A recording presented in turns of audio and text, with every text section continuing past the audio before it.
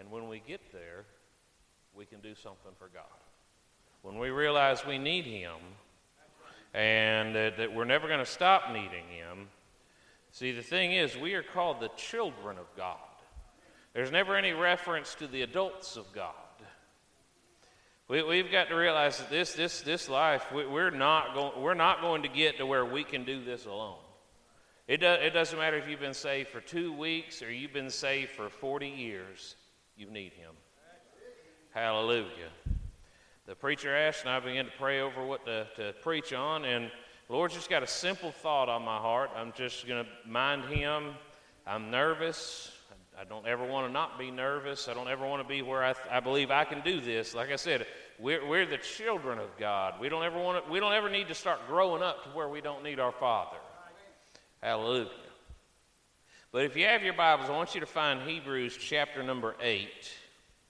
This message is it blesses my heart looking back over some of these things right here, and it's just amazing when you just look at the Bible and you just see just what price was paid for our salvation. In the book of Hebrews, chapter number 8, Brother Eric, pray for before we get too carried on. Hallelujah.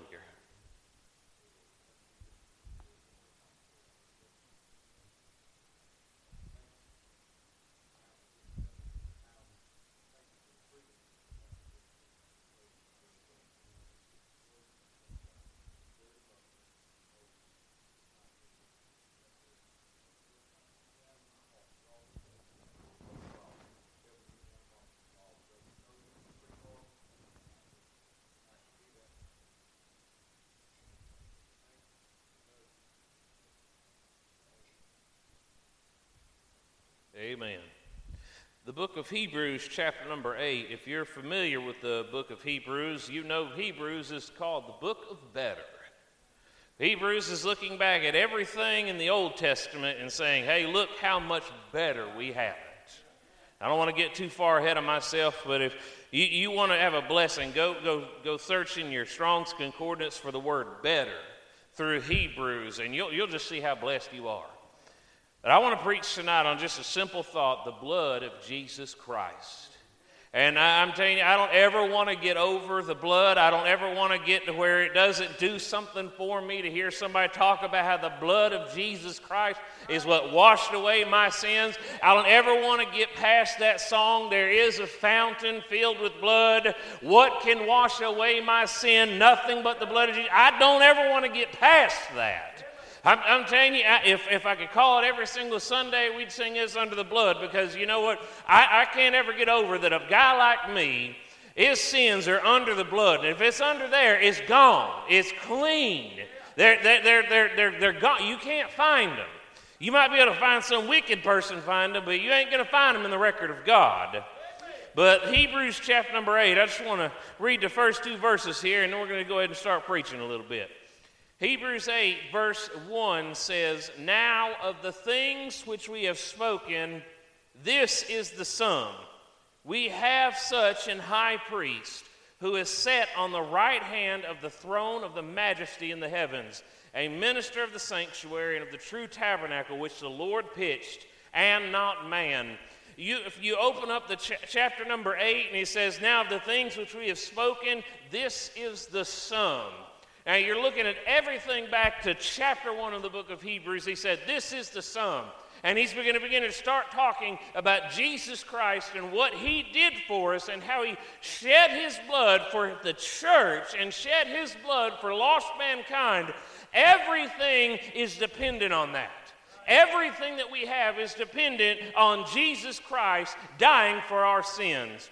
But if you look at the sum, you go through the book of Hebrews, chapter 1, you see the greatness and you see the glory of Jesus Christ, how He is magnified over the angels. He is given a position much higher than them, and how He will one day, the enemy shall be His footstool. And you see how great and wonderful and glorious Jesus Christ is. You look at chapter 2, you see in chapter 2, you see the crown that He bore. You see how He is crowned with honor. But you know what? The crown He had was a crown of thorns that He wore. That was the crown that He took for us. And I'm telling you, how can we say that that's a crown of honor? Because he tasted death for every man. I'm telling you, he didn't leave any one of them out. I'm telling you, this Calvinism stuff that still for some godforsaken reason is going around, I don't understand how you can believe God would only pick some. But friend, I digress. I won't belabor that anymore right here. But he wore a crown for us.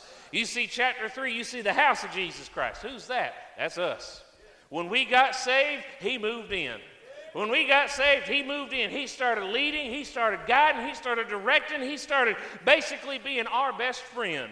And friend, he walks with me, he talks with me, he guides me, he leads me, he directs me. His word, it helps me. And friend, he lives within me. Chapter 4, you see a rest there is for the people of God. There is therefore yet a rest for the people of God. Friend, take comfort in this right here. When you are in this world down here, we're going to have suffering, we're going to have trials, we're going to have hard times, we're going to have all these things, but there's a rest that's coming. I'm telling you something, friend, we can make all these diet things right, we can do all the workouts right, we can get all the right sleep and everything. We don't know rest until we know Christ. Friend, I'm telling you, I've heard it too many times to even just quote it when somebody says, I got saved and I slept like a baby. But friend, let me tell you, there's a greater rest coming when we go from this life to that in the moment, in the twinkling of an eye, and we are transformed and we get to spend eternity. Think about it, eternity with Christ. Not only we have in chapter 4, we got the sword. This thing right here, we see in Hebrews chapter 4, it's sharper than any two-edged sword. And that's it. What we're building up to is the sum of all this. Chapter 5, we got the priesthood of Jesus Christ, how he is the high priest. He is the high priest that was able to continue because he doesn't die. Hallelujah.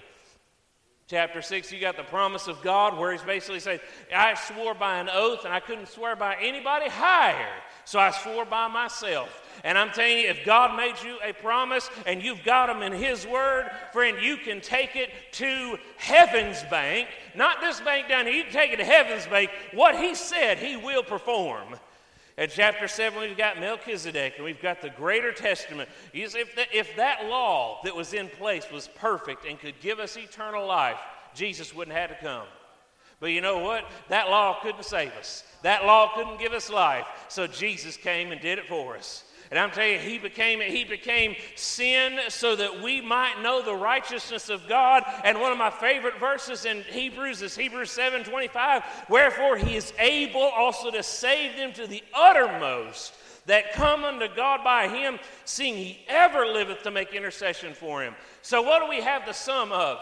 Everything that you just heard is dependent on this one thing, the blood of Jesus Christ.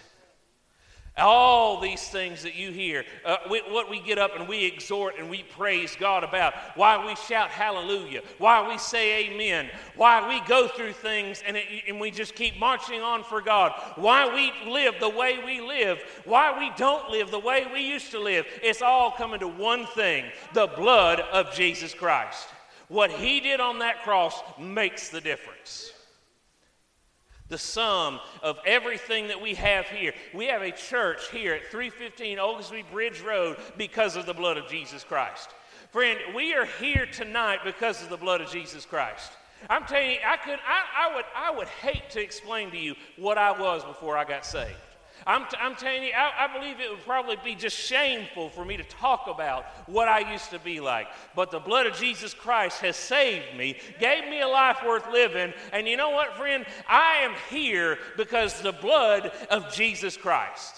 And I'm telling you, I don't ever want to get over it. I don't ever want to get a book or a Bible that calls itself a Bible that doesn't have the blood in it. I don't ever want to sing songs that don't have the blood in it. I'll take that old hymnal. I'll take the old songs written by the old men and the old women who knew something about Christ. I will take that over all this new stuff. Not saying all the new stuff is bad, but friend, let me tell you something.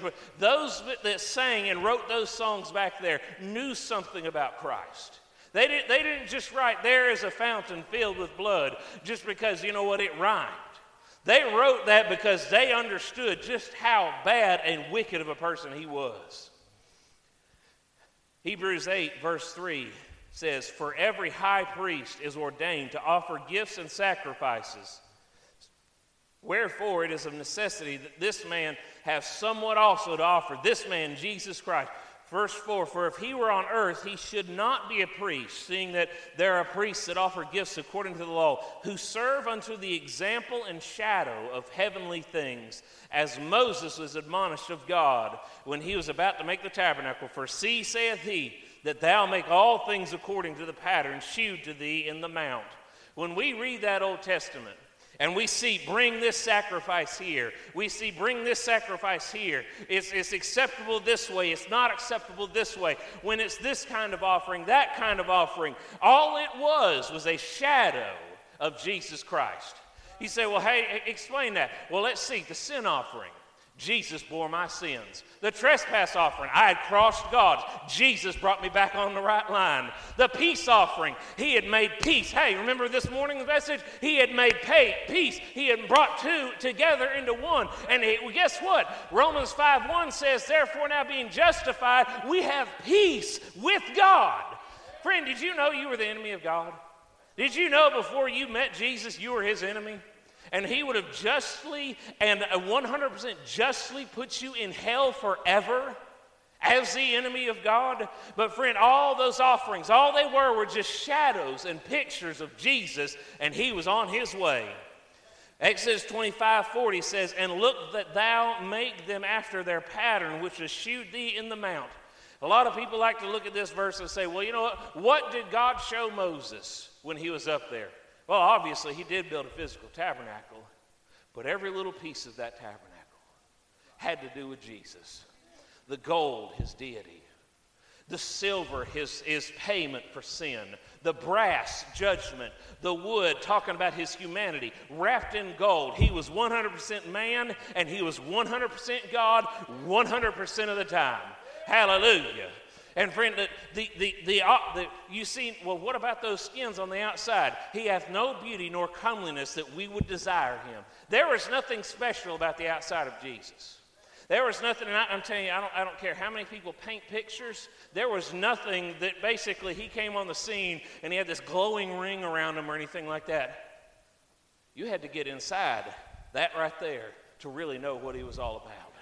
You had to get in Christ, and you had to be born again, born of the Spirit, and put into the body to really see what you got. Colossians says there's treasures all in there. If you ever get bored every now and then of your Christian walk, just say, you know what? Well, God, I know there's treasures in here. Help me open some boxes. Hallelujah. But not only in Exodus 25, but in Exodus 26:30, Exodus 27:8, Numbers 8:4, and Acts 7:44, all those times it's recorded where Moses said, there was a pattern shown to me. And that pattern, when it came to the New Testament, was all in one man, Jesus Christ. Verse 6 says, "But now hath he obtained a more excellent ministry, by how much also he is the mediator of a better covenant, which was established upon better promises. For if that first covenant had been faultless." Now, this is the thing. Anybody who wants to say you can work your way to heaven, you need to take them right here. "For if that first covenant had been faultless, then should no place have been sought for the second." If we could have worked our way in, if we could have done something, don't you think we would have gotten that in the law? Where he said, you know what, if you bring a turtle dove and you turn its neck a certain way on Sunday at 3:30 p.m. facing east and holding one hand this direction and everything, don't you think that would have been in there? But there was absolutely nothing in that law that said, you do this and you will be righteous. There was just this atonement for time. There was no forever. "For then should no place have been sought for the second. For finding fault with them, he saith, Behold, the days come, saith the Lord, when I will make a new covenant with the house of Israel and the house of Judah, not according to the covenant that I made with their fathers in the day when I took them by the hand to lead them out of the land of Egypt, because they continued not my covenant, and I regarded them not, saith the Lord." If there was a law that could have given life, then Jesus Christ died in vain. I say things like that because here's the truth. We can't make it without him. If you think there's any other way to get saved other than Jesus Christ, then I'm telling you something, friend, Jesus died in vain. If you could get baptized and get saved, I've said statements like this before. I would quit my job. I would go door to door with a bucket of water or a tub of water in the back of a truck. I would quit my job and say, just go knock on doors saying, hey, it'll just be 30 seconds. If I can just dunk you real quick, you'll spend forever in heaven.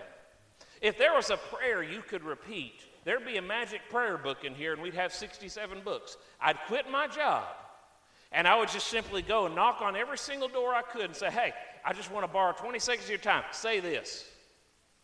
But friend, it's all Jesus.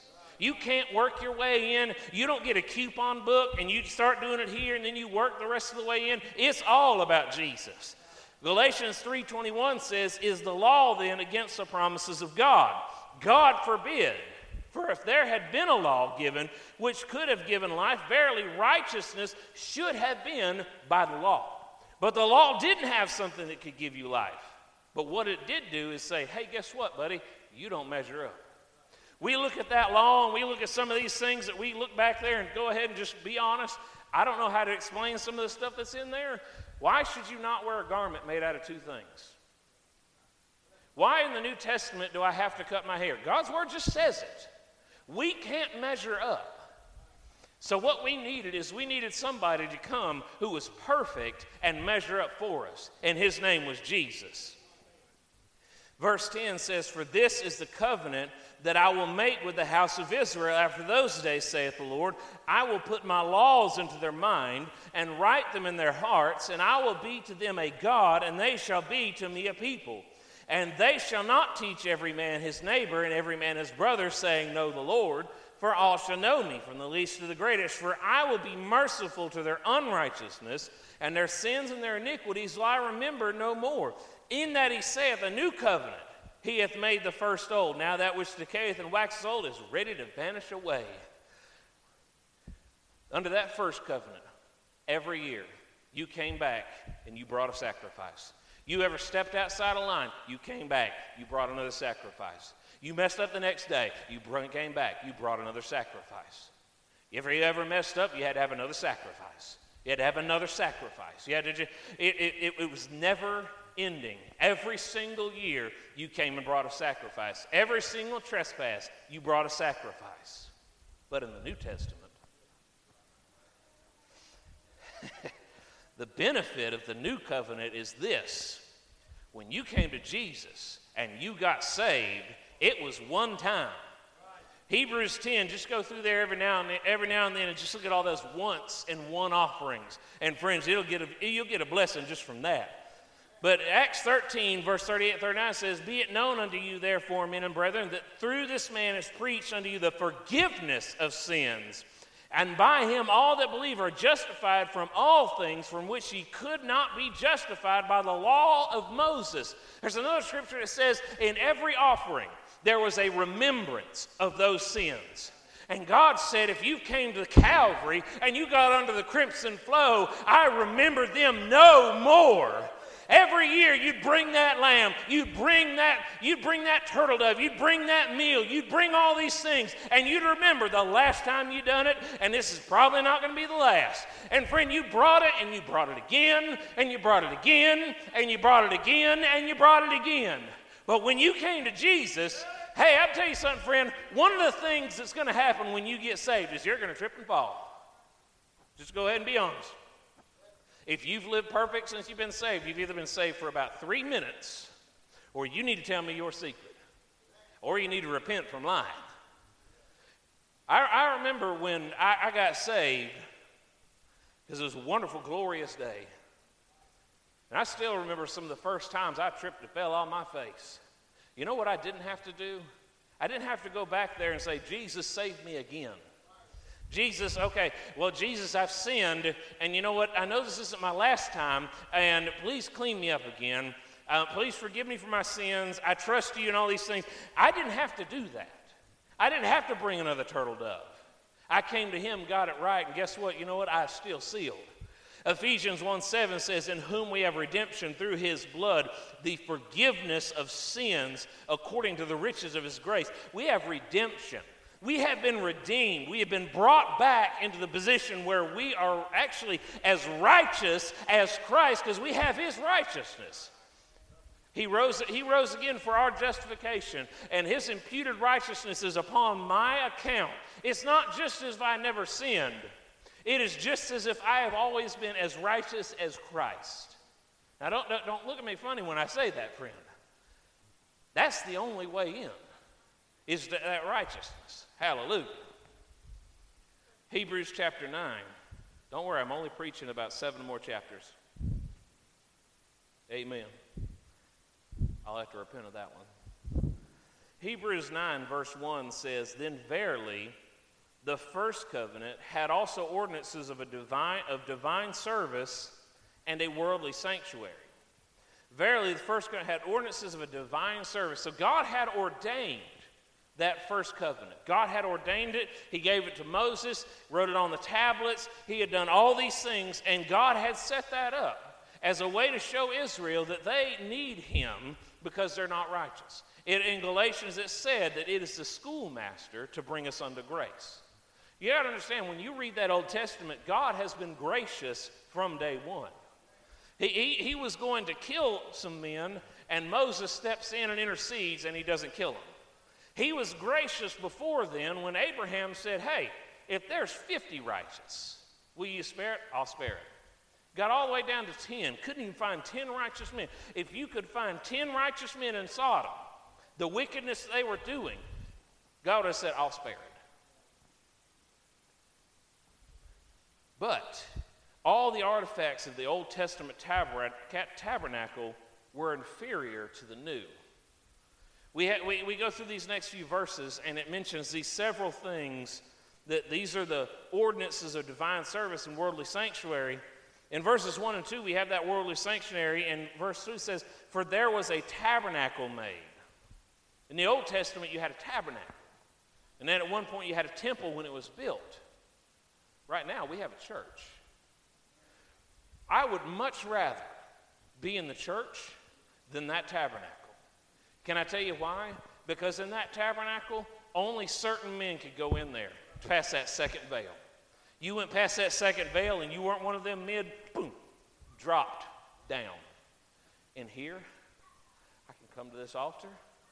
I can come through those doors. I don't have to check a card there. I don't have to pay to come in.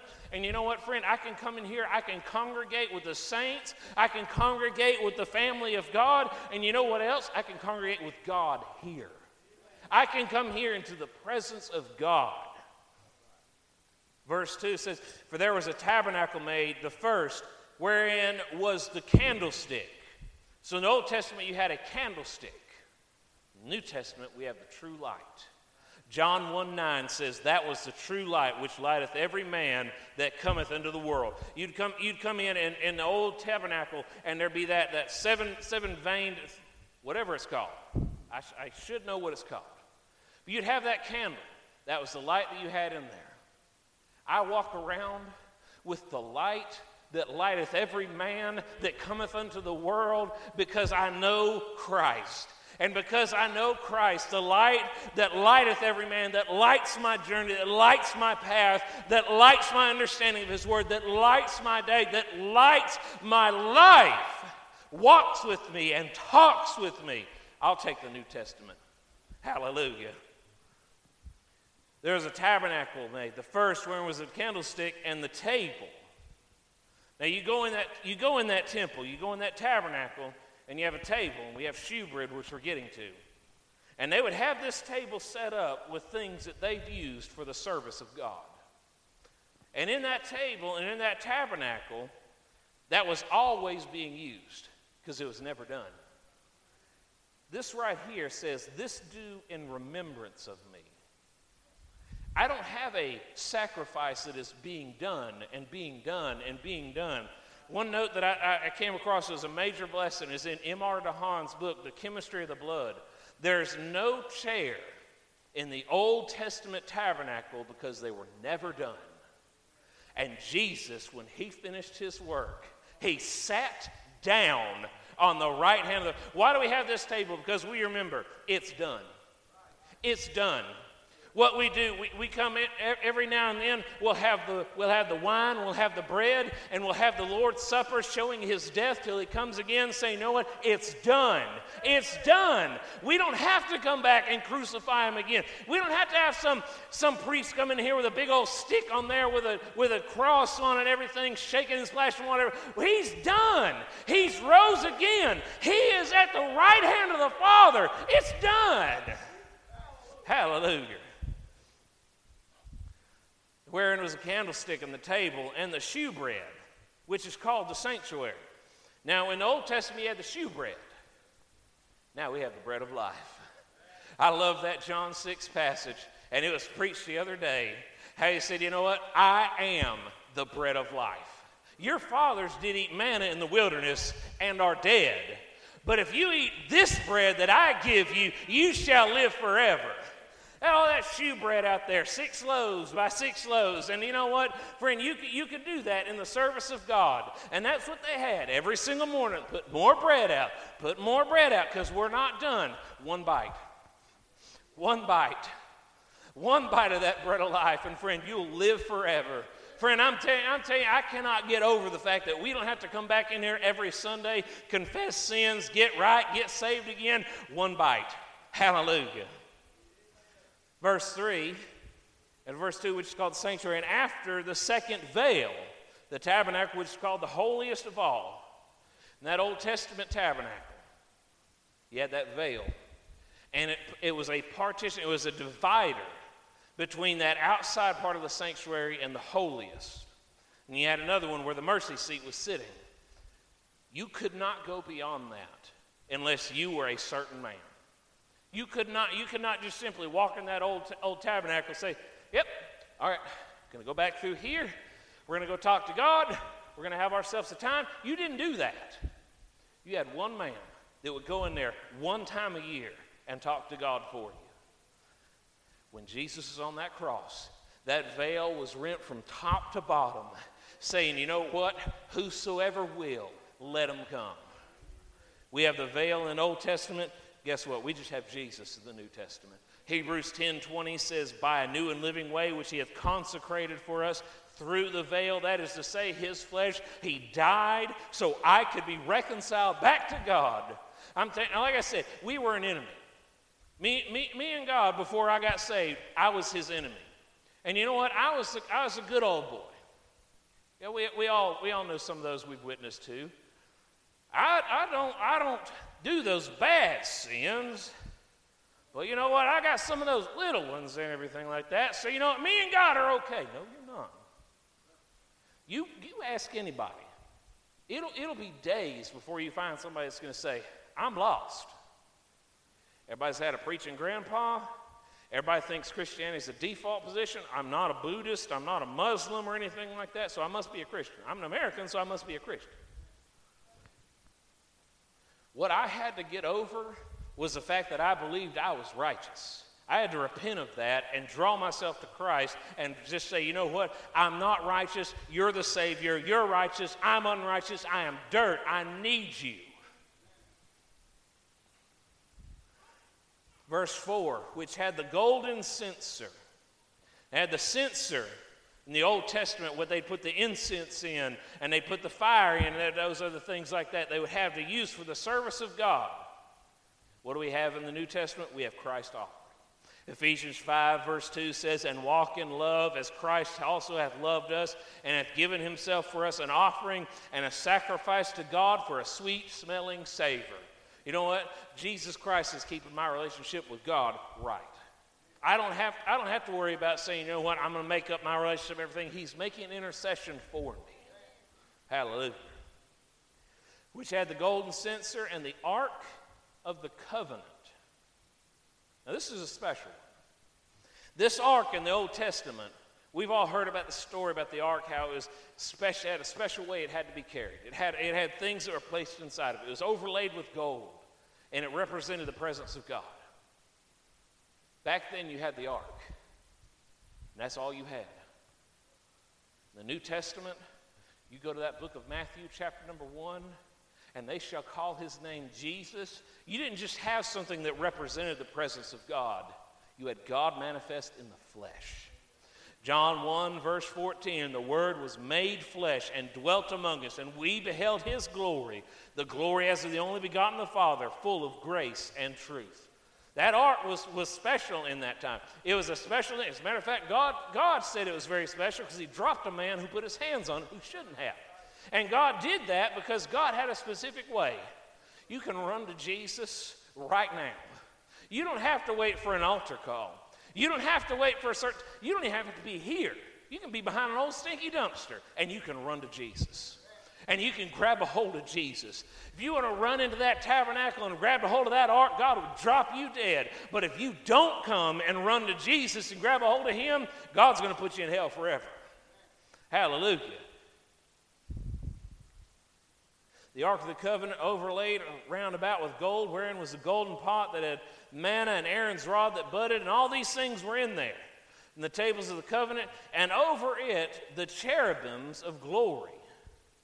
Now cherubims, you got to go dig through your Bible for this one right here. The first time you come across a cherubim is in Genesis 3. Adam had sinned. He had crossed the line with God, and they were kicked out of the garden. They were forced out of the garden, and God put a cherubim there with a flaming sword. So you see a cherubim is basically saying this: you are not right enough to get in here. You do not deserve to get back in here. You are fallen, you are wicked, you are ungodly. Those cherubims are sitting on top of that ark that if you touched, you died. It was saying, hey, you are not good enough. In the New Testament, John chapter number 20, they roll the stone away, and in there you see two angels. And you know what? Those angels aren't saying, hey, get out of here, get out of here. It's saying, hey, come here, look, he's not here anymore. You better come in here and look at this right here. He was here, but he ain't anymore. He isn't sitting here saying, you're not good enough, not good enough, not good enough, saying, hey, guess what? He's not here anymore. You better go find him. You better go run and get him. He is risen. He is risen indeed. And over at the cherubim's glory, shadowing the mercy seat. The mercy seat we had in the Old Testament, we didn't have, was had in the Old Testament, and it's where God will meet you. And like I said, one man, one time a year, could go into that place. That was it. And it was so special, it was so sacred. You can read about how there was a bell and then a pomegranate stitched all around the outside of his garment. So it'd go ding, ding, and it'd make all this noise while he was in there. And you knew as long as you heard that, because you couldn't go in there and look, as long as you heard that, you knew God has not rejected it. If you ever got dropped dead, you'd stop hearing some bells. But here's the thing about the New Testament. In the New Testament, we don't have a mercy seat. We have a throne of grace. Hebrews 4:16 says, let us therefore come boldly unto the throne of grace, that we may obtain mercy and find grace to help in time of need. You can run to him anytime. You don't have to have a certain garment on or anything like that. You don't have to get all your stuff, all your I's dotted and your T's crossed. You just come running to him. I'm telling you, I have come to Jesus when I've been wrong, and he hasn't thrown me out. He has commanded me to repent, but he has not thrown me out. I've came to Jesus when I need help, and he has helped me. And friend, I want to tell you, we shouldn't take for granted the fact that we have a God that we could bow our heads right now. I'm telling you, while this service is going, we could bow our heads right now and talk to. So what does the blood of Christ have to do with all this? Verse 11, chapter 9. But Christ, we see all these things, and we're seeing the sum of everything that we're looking at in the book of Hebrews. Verse 11, but Christ being come an high priest of good things to come, by a greater and more perfect tabernacle, not made with hands, that is to say, not of this building, neither by the blood of goats and calves, but by his own blood. He entered in once into the holy place, having obtained eternal redemption for us. For if the blood of bulls and of goats and the ashes of the heifer, sprinkling the unclean, sanctifieth to the purifying the flesh, how much more shall the blood of Christ, through the eternal Spirit, offered himself without spot to God, purge your conscience from dead works to serve the living God. The blood of Christ is what makes it possible for us to be here today. First thing the blood of Christ does is it saves. Revelation 1:5, I'm trying to pull it down into four-wheel low here for just a moment. Revelation 1:5 says, and from Jesus Christ, who is the faithful witness and the first begotten of the dead and the prince of the kings of the earth, unto him that loved us and washed us from our sins in his own blood. How does that happen? I don't know how to explain that. But I know this. When I called upon him, he washed me free of all those sins. He didn't leave a little bit of them out. I was clean. I was then sealed unto the day of redemption. The blood of Jesus Christ saves. And if you didn't get under the blood, friend, you didn't get saved. Now, friend, I don't want to bat points with anything like that right there, but I want to say this. The gospel is Jesus. The gospel is the good news that Jesus Christ came and shed his blood, and that sacrifice is what saved. You put your trust and your faith in that, and you'll be saved. The blood of Christ also sanctifies. Now, sanctification is the carrying on to perfection, the work begun in regeneration. Basically, when you got saved, God started working on you. He started working on this area. He started working on that area. And friend, I can tell you this, he's worked on me a whole lot. I'm closer now than I was when I got saved. I'm not more saved. I am not more saved. I am closer to him. But he works on you, and he works on you. And then when something comes up, he has to work on you. 1 John 1:7 says, but if we walk in the light as he is in the light, we have fellowship one with another, and the blood of Jesus Christ, his son, cleanseth us from all sin. When we get out of line, and we're supposed to be walking this way, and we step over here, and we've got to get it right, we walk and we get closer to him, and the blood cleans us up. The third thing the blood does, I'm almost done, hallelujah. The third thing the blood does is it gives victory. Revelation 12:11 says, and they overcame him by the blood of the Lamb and by the word of their testimony, and they loved not their lives unto the death. Friend, the blood of Jesus Christ is why I'm here right now. I got victory over things in my life that has kept me in this fight. And friend, when the devil comes up against you and your old man comes up against you and they all team up on you, newsflash, tomorrow's Monday, and when they all team up on you and they start trying to beat you down, the only thing you can go to is the fact that the blood of Jesus Christ has washed me clean.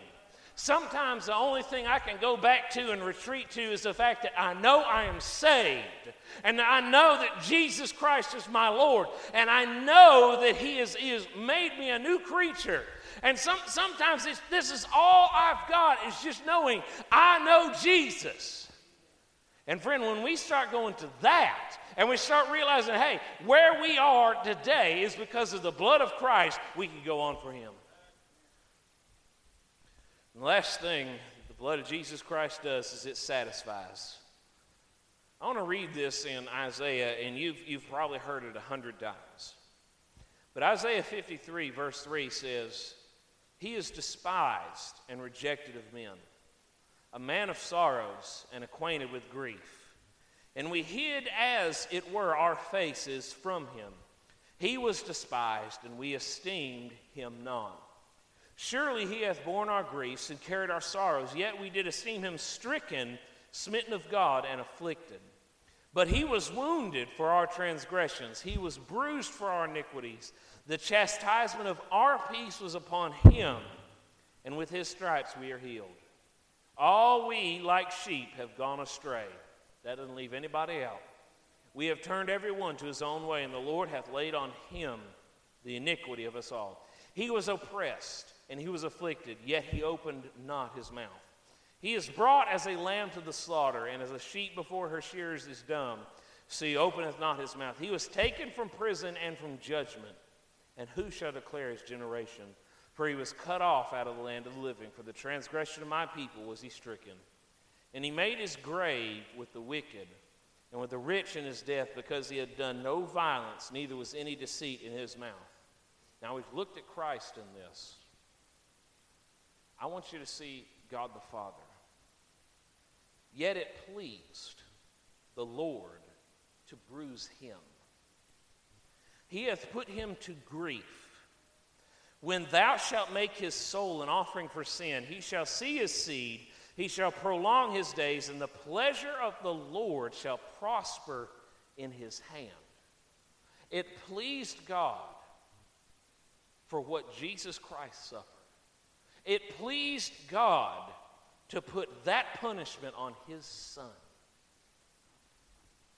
I don't even try to comprehend that. I don't even try to think about being a father and it pleasing the Father to put that on his Son. But it pleased God to do this. Verse 11, he shall see the travail of his soul. Travail, the suffering, the pain, the anguish, the what he is going through. He shall see the travail of his soul. Jesus, I know Hebrews says it was a joy that was set before him. He endured the cross, despising the shame. But God looked upon the travail of his Son's soul. He didn't just go up there and as the paintings have a little blood here and a little blood here. He was marred more than any man has ever been marred. You could not recognize Jesus that day. If my Bible is true, there has never been a man who has suffered more than Christ, and my Bible is true. He shall see the travail of his soul and shall be satisfied. Like I said, I don't try to kind of come up with reasoning on this.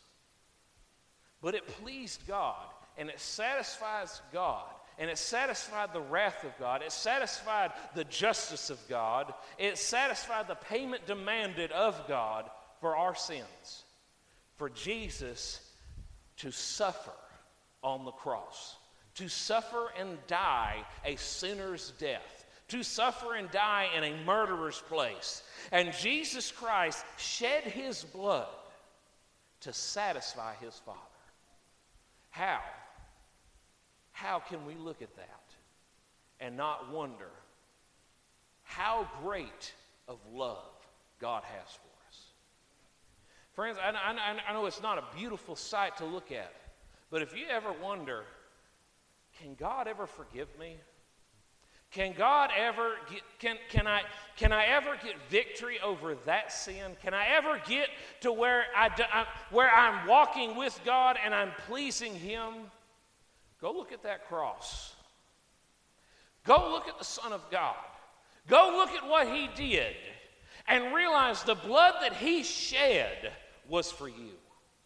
The blood that he shed was for me. The blood that he shed was for all mankind. And it satisfied God to put that on his Son because there is no other way. Without Christ, we would all spend eternity in hell. Without the blood, there is no salvation. Without the blood, we wouldn't be here today. This would not be here today. I would not be here today without the blood. We would not be here today without the blood. Friend, we would all still be either out in our sins or dead and in hell without the blood.